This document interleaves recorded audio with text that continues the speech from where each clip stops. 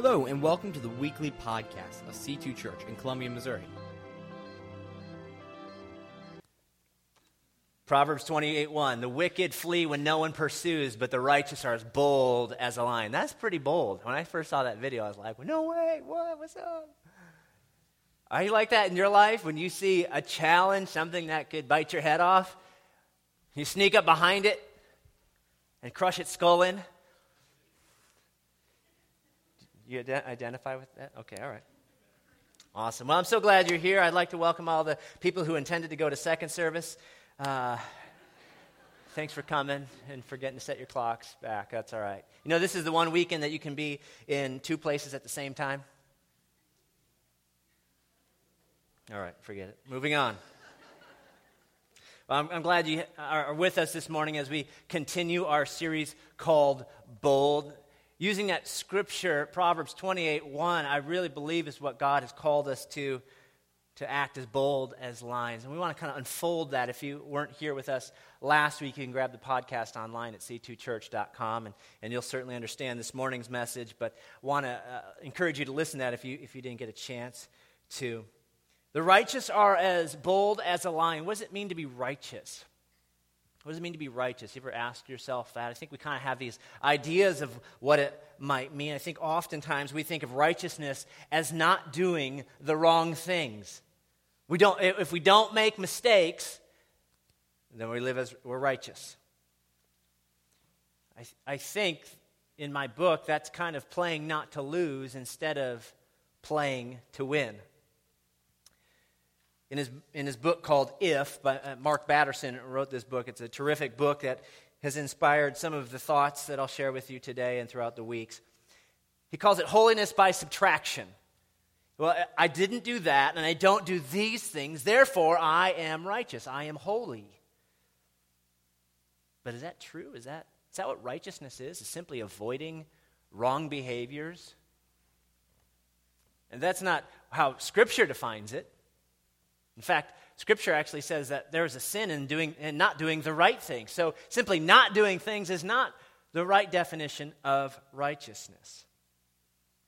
You know, one of the big holidays just passed last night. I call it Free Candy Night. Anybody celebrate Free Candy Night with me last night? I did. For years as a youth pastor, I would get pushback from parents who said, we don't celebrate the Devil's Night, as if I, as a youth pastor, did. Oh, I totally celebrate the Devil's Night. We had been planning an outreach called Halloween Harvest. This was back in Minnesota, and every year we would take the opportunity of Halloween, when everybody's porch lights are on and the doors are open, we would go and collect food for local food bank, and we would collect up to 1,500 pounds of food in one night. That's a lot of food. And we would use that night. Now I have parents say, well, I don't want my kids out on the devil's night. And I would say, why in the world would you give the devil a night? Those who are bold as a lion go stomping into the darkness. The night that culture has given over for darkness, we go storming in because we are the light. I think it's bold to see grown men wearing spandex on Halloween as well. That's happened in my neighborhood. Perhaps you see that differently, and that's okay, but the point is, righteousness is more about doing something right. Mark Batterson says in this book that it's going all in with God. Romans 8:31, another verse that we're launching into in this series. If God is for us, who can be against us? Who can stand against us? What power is there greater than God Almighty? The Bible uses the word if 1,784 times, and most are conditional conjunctions, meaning if we meet the conditions, God delivers on His promise. That little word taken seriously can add up over time. What if someone could break the 4-minute mile? What if someone could invent a light bulb or a computer so small it could fit in your pocket? What if someone could invent a way for humans to travel through the air by flight? Those little what ifs over time have added up to humanity believing that we can do just about anything. Those little ifs can change the trajectory of your life and the eternity of others. What if people didn't accept the world for what it is and has always been, but what it could be? You see, we like what if stories, don't we? That's what makes great movies, is those what if impossible stories. Because it's about impossibilities become impossible. It's about comebacks and underdogs. It's about the no ones that become household names. It's about the David versus Goliath. It's the miracles of medicine and sports and business. What if stories are about world changers and water walkers? And that's what we want to launch into this morning. Matthew chapter 14. If you have your scriptures with you, can turn them on or open it up. Matthew chapter 14, about halfway through, starting in verse 22. The little subtitle in my Bible says, it calls it Jesus Walks on Water. That's the subtitle. But somehow, if I was the writer of this story, it would be entitled Peter Walks on Water. Because that's what I always think about this story. I always think about Peter in this story and how he participated in this. I'd actually entitle it, Dude, Look at Me. It doesn't have quite the biblical ring to it, does it? But in verse 22, where we pick up the story, it says this. Immediately, now this is immediately after Jesus has just fed the 5,000 men plus women and children, so probably about 15,000 people. He just miraculously fed them. It says, immediately Jesus made the disciples get into the boat and go on ahead of him to the other side. Go on ahead is sort of this thought. He's going to meet them while he dismissed the crowd. After he had dismissed them, he went up on a mountainside by himself to pray. When evening came, he was there alone. But the boat was already a considerable distance from land, buffeted by the waves because the wind was against it. So here's the setup of the story. Jesus tells his disciples to go on ahead of him. He gets them into the boat. It doesn't really sound like he gave them options or suggestions. He put them in the boat. You're getting in the boat. You know, it's like putting your kid in their child seat, you know. Children have an amazing way to resist that seat. I don't know what it is. They just stiffen up, and you can't get them in, and you're going to go, you know. That's I kind of envision this as he's emphatically getting them into the boat. No, you guys go ahead. I wonder if in their hearts they're thinking, you know, last time he did this, we faced a storm, and now he's going to send us without him? Jesus, you should come with us. No, you go on ahead. You're good. I'll meet you on the other side. Well, you don't have a boat. Don't worry about it. I got it. And they obeyed. You see, their obedience led them right into a storm. Or at the very least, it led them into resistance to the very thing Jesus had called them to do. You ever wonder why when God calls you to something, it doesn't just go so easy? And then you start to think, well, did God really call me to this? Because it's really hard right now. So this must not be from God. But what if the very resistance and hardship you're facing is where Jesus wants you and needs you? And that's where the disciples find themselves, buffeted by the winds and the waves. They're not making any progress. They're frustrated. They're stuck. And Jesus wasn't in their boat this time. He wasn't in their boat. Let's pick up the story in verse 25. During the fourth watch of the night, Jesus went out to them, walking on the lake. It's not Minnesota, so the water wasn't frozen, okay? Do you get that? He walks out on the water to them. Verse 26, when the disciples saw him walking on the lake, they were terrified. "It's a ghost," they said, and cried out in fear. Very timely for this time of year, don't you think? It's a ghost. Jesus came in a very unexpected way to them. In their wildest dreams, did they ever think that Jesus would come out to them walking on the water? Maybe they thought he'd just roll out really fast in a little skiff or something. But he comes walking on the water. He comes out in a very unexpected way. And like any good-natured Navy hardened seamen, they shriek in terror. They're startled. They're scared. And in this dark moment before the dawn, when they're coldest and they're tiredest, Jesus steps into their moment. And he calls out to them. Pick it up in verse 27. Jesus immediately says to them, "Take courage, it is I. Don't be afraid." "Lord, if it's you," Peter replied, "tell me to come to you on the water." Jesus says, "Come." Look at what Jesus does. He comes to them in a very unexpected way. And he identifies them. First, he calls out to them courage. Take courage. Take confidence. It is I. You can translate that, I am. For a bunch of Jewish boys, they understood that phrase.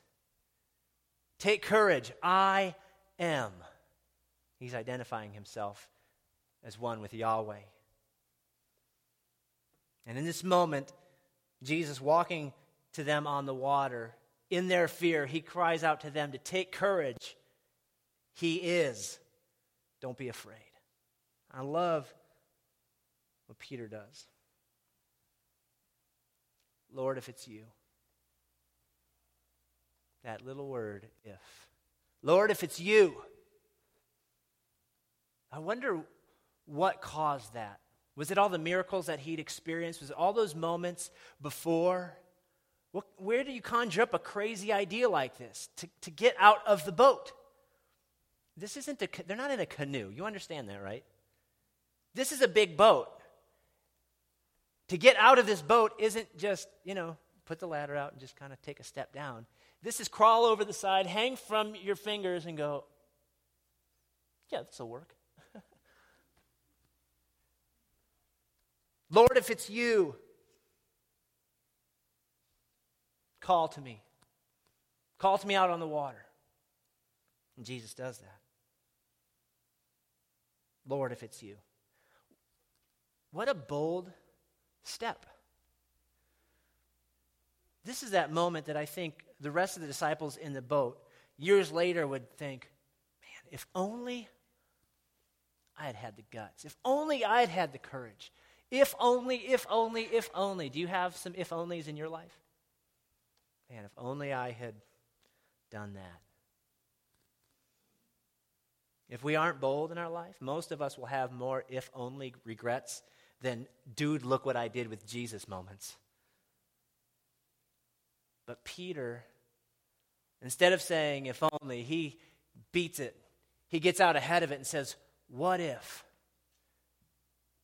Jesus, if that's you, call me like you did when you first called me. Call me out. Research shows that we regret our inactions more than we regret our actions. Can you identify with that? I know I can. And Peter wouldn't have that if only moment here. He would have that dude look at what I did with Jesus moment. And Jesus invites Peter to come. He invites him. Peter never really lacked courage, did he? If you read through the Gospels, he didn't always lack courage. Now, he did lack some forethought.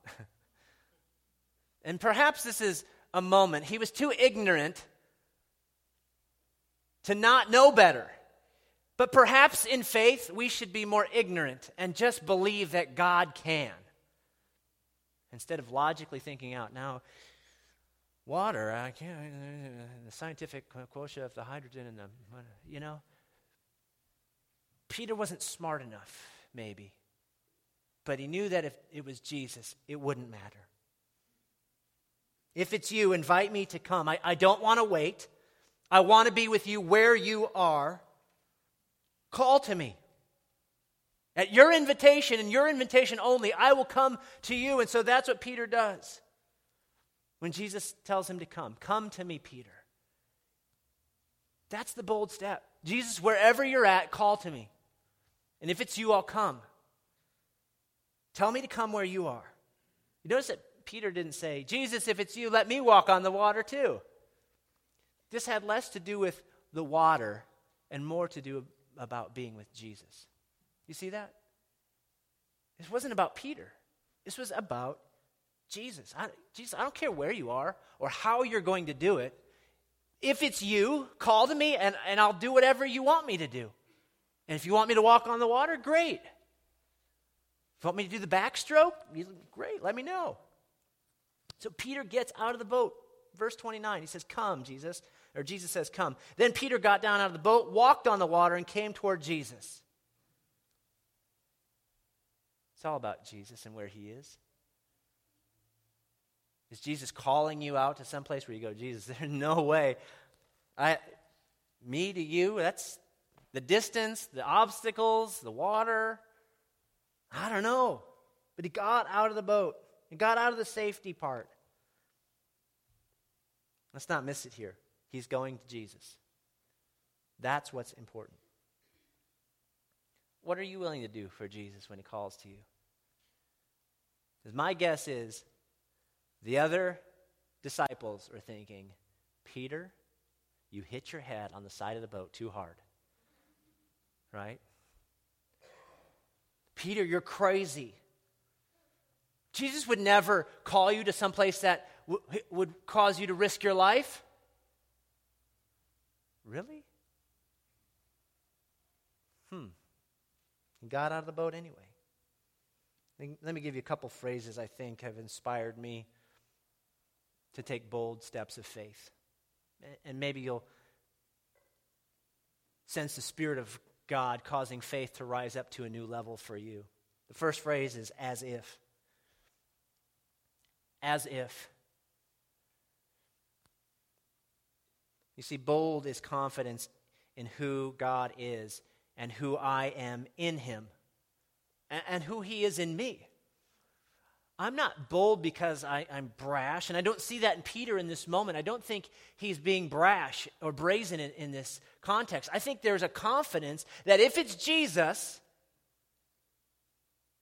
Peter's going to recognize that call. Look at the word that Jesus uses. Come. Think about some of Peter's first experiences with Jesus. Jesus calls to him and he says, come. There's a recognition of Jesus' voice, a familiarity that Peter recognized.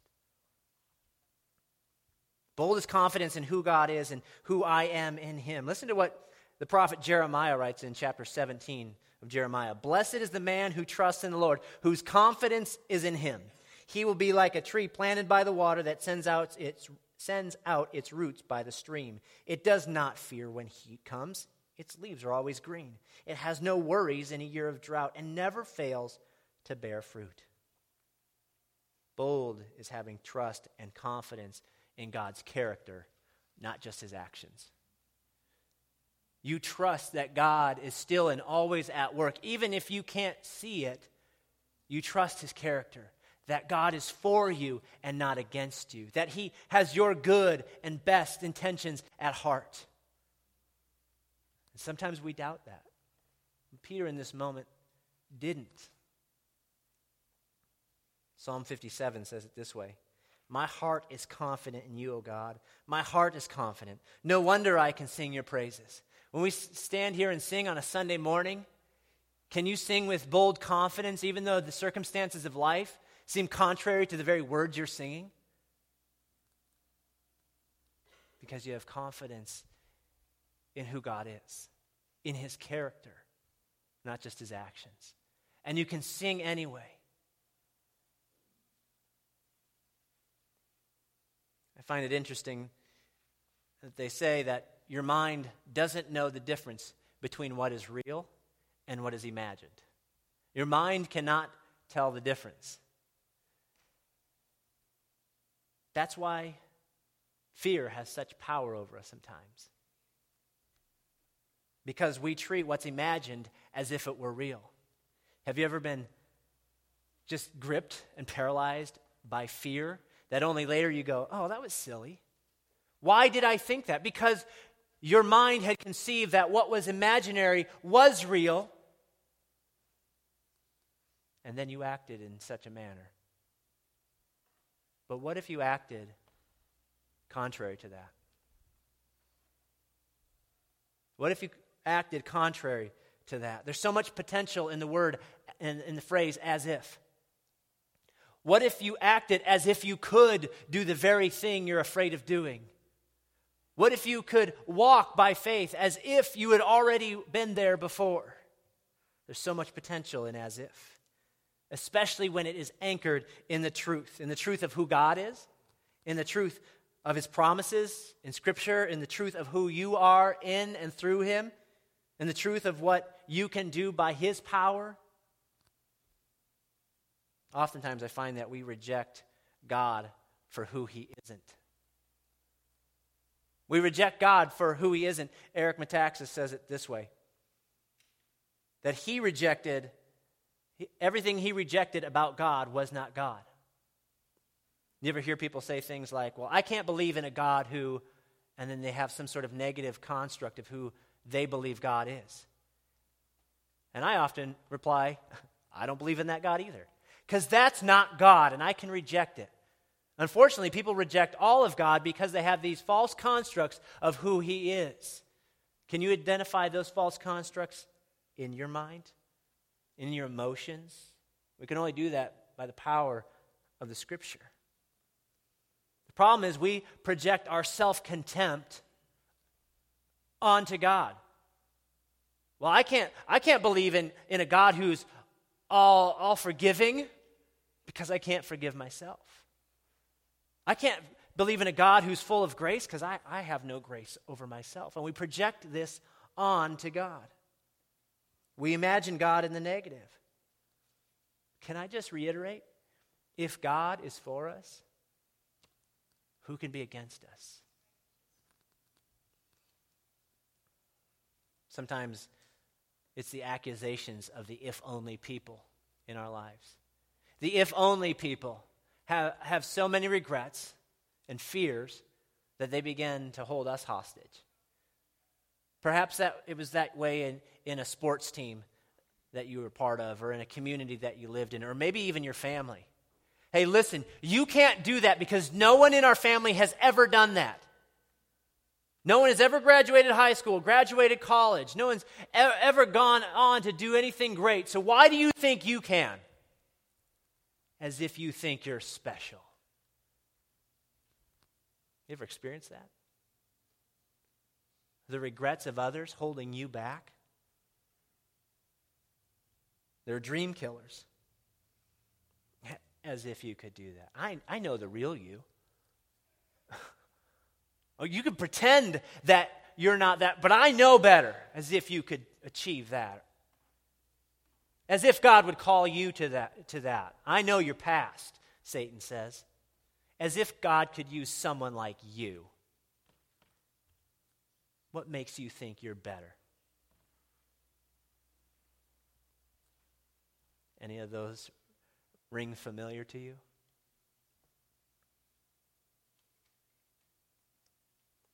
But bold people hear it differently. They hear it differently. The soundtrack in their mind just plays a little bit differently. When they hear the negative, their mind flips it by faith to the positive. Sort of like this. Show that clip.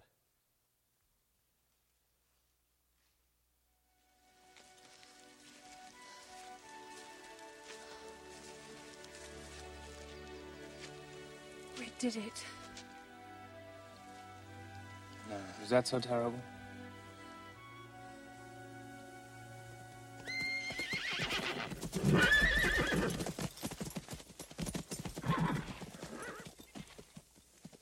Surrender. You mean you wish to surrender to me? Very well, I accept. I give you full marks for bravery. Don't make yourself a fool. Ah, but how will you capture us? We know the secrets of the fire swamp. We can live there quite happily for some time, so whenever you feel like dying, feel free to visit. I tell you once again, surrender. Will not happen. For the last time, surrender! Death! First, surrender. You wish to surrender to me? Very well then, I accept. Bold people just hear things differently because you're walking by faith instead of fear. So when people say, as if you could do that, they hear, as if I could do that? Yeah. It just plays differently. They hear it as if God is going to come through despite my failures. As if God could use me.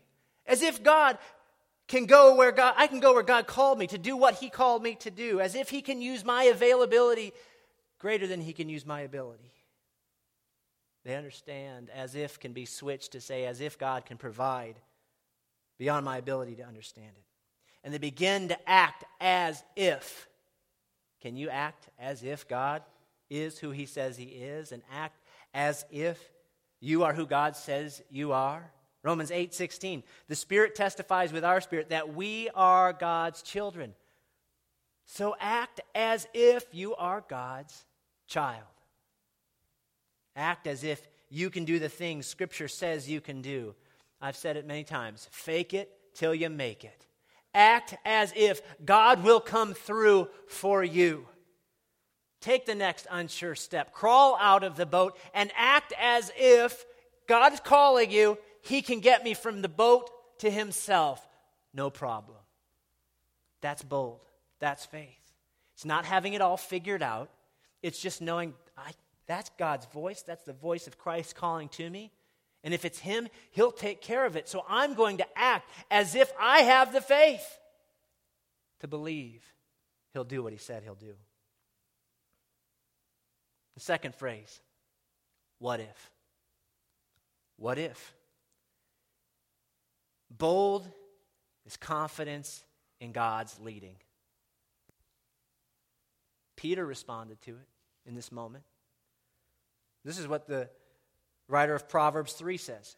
Trust in the Lord with all your heart and lean not to your own understanding. And in all your ways submit to him, and he will make your paths straight. Some say in all your ways acknowledge him, and he will direct your path. Lean not on your own understanding.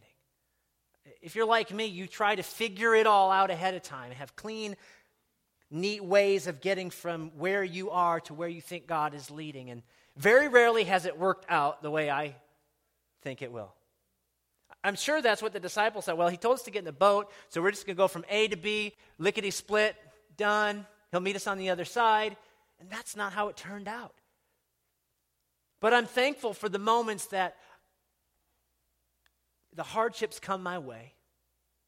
And in the moment, I'm trying to figure out, did God call me to do did he leave me out here? Did I miss it? Jesus comes walking out to me on the water and meets me there and says, this is exactly where you need to be. You can't experience walking on the water unless you're out in the middle of the lake.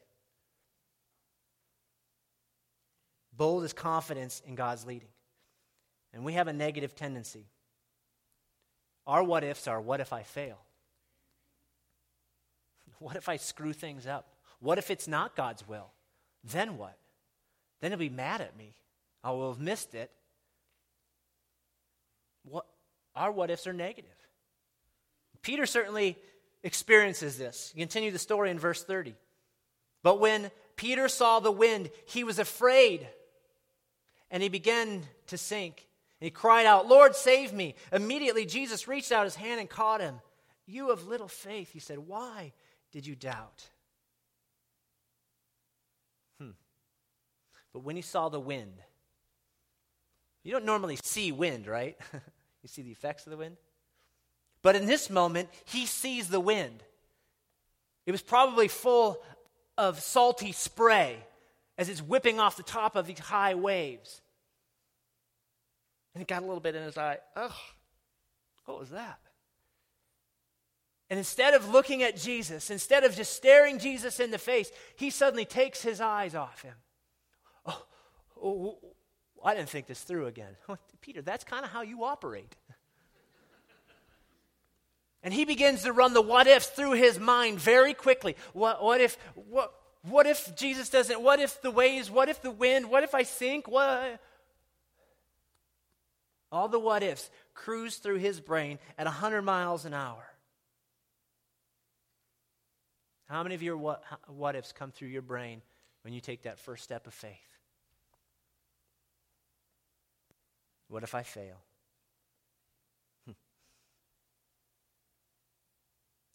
What if Jesus called him out on the water to demonstrate his strength, his grace, and his salvation?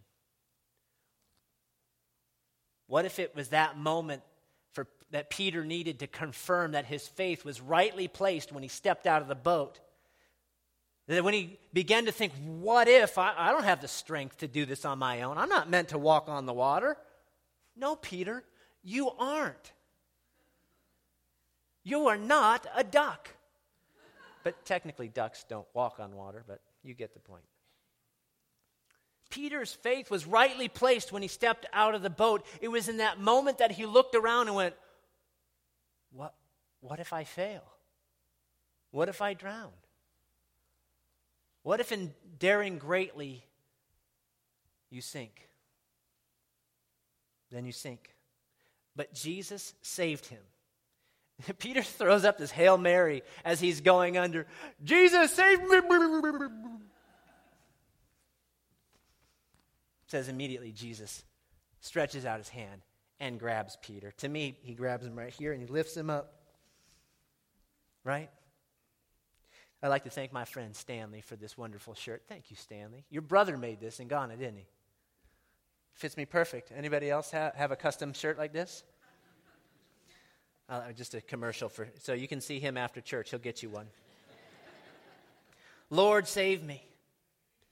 Peter in this moment knew his hope of swimming on his own was probably not going to work. Lord, save me.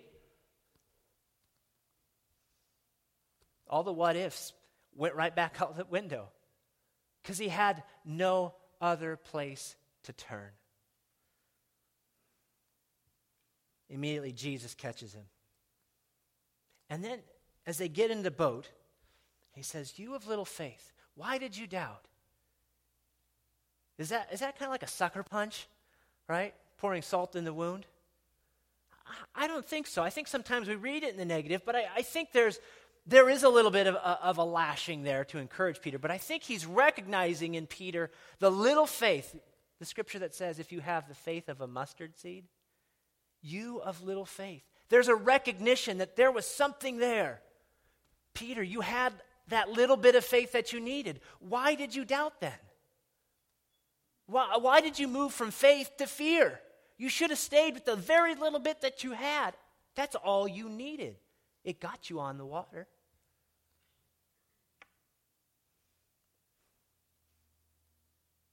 I think we need to turn our negative what ifs into positive what ifs. Be the eternal optimist, believing that God is what? For us and not against us. If Christ is the author and the perfecter of our faith, then he can give us that faith to believe him for the impossible. That in our weakness, indeed, his strength is revealed even greater. And we see that in this moment. The Lord of all creation invited Peter out onto the water to participate in his divine nature. That's why Peter, in 2 Peter 1:3, can write this. Listen to the reality of what Peter is writing all these years later. His divine power has given us everything we need for a godly life through our knowledge of him who called us by his own glory and goodness. He was called by Jesus' his own glory and goodness, out onto that water. Through these, he has given us his very great and precious promises, so that through them you may participate in the divine nature, having escaped the corruption in the world caused by evil desires. Peter escaped the laws of nature when by the great and glorious promises of Christ calling him out, come. He fixes his eyes on Jesus, the author and perfecter of his faith. He steps out on the water. He begins to walk on the water with Jesus. He has a dude look at me moment. What about you? What about me? What is God calling you to do? Maybe you don't know yet. That's okay. Get in the boat anyway. Push off from shore. When things get hard, instead of giving up and rowing back home, look for Jesus. Listen for his voice. Take the next imperfect, uncertain step. And make your what ifs positive. What if God is for us and not against us? What if you can face all circumstances and suffering of life through Christ who gives you strength? What if my prayers for my prodigal child aren't answered today, but as I press through, may be answered in the years to come? What if I start giving in faith the very first fruits of my income and my time and my talent and my earthly resources? What if I make a faith promise in missions? What if I start that new business? What if I take that new job? What if that's God calling me to give up all of my earthly comfort to step out to something that's really uncomfortable and might be difficult? What if I love people beyond my own ability and religious traditions? What if I go on a missions trip to El Salvador? Turn your what ifs into why nots. Why not? If God is for you, who can be against you? Can I give you 3 things on how to pray what-if prayers? These are things that I do in my own prayer life. 1, I pray the promises of God in Scripture. I pray God's very words because God listens to himself. He does. God listens to himself, and he's true to the promises that he's made. So I say things like, Lord, your word says you are for me and not against me. Lord, I believe that you're in this. Help me to understand if it's not. Lord, I want to seek first your kingdom. Keep my motivations pure. The second thing I do, pray in the Spirit. This is beyond speaking in tongues, but might include that. It's speaking in the language of heaven. I'm being honest with God about my feelings. God, I'm mad right now, but I believe that you're in this. God, I'm so frustrated. It's praying in faith, not fear. God has not given us a spirit of fear, but of love, power, and a sound mind. So when you pray prayers of fear, God doesn't recognize that spirit. You pray prayers of faith, God recognizes that spirit because he gave it to you. And the final thing is pray until something happens. In youth ministry, we called it PUSH. P-U-S-H. Pray until something happens. Be consistent. Well, Lord, I prayed that prayer once 7 years ago. Faith isn't praying it once. Faith is praying it 100 times, believing in God's character, not just his actions. Be consistent with your time, your place. Write it down and watch how God works. Oh yeah, I remember praying that prayer. God answered that on this date, in this way. And the thing about praying until something happens, the very thing that happens may not be your circumstances changing. It may be you that changes. Hey, we're so glad you listened in. If you made a decision to follow Christ today or would like more information, please email us at nextsteps@c2church.com or visit us at c2church.com.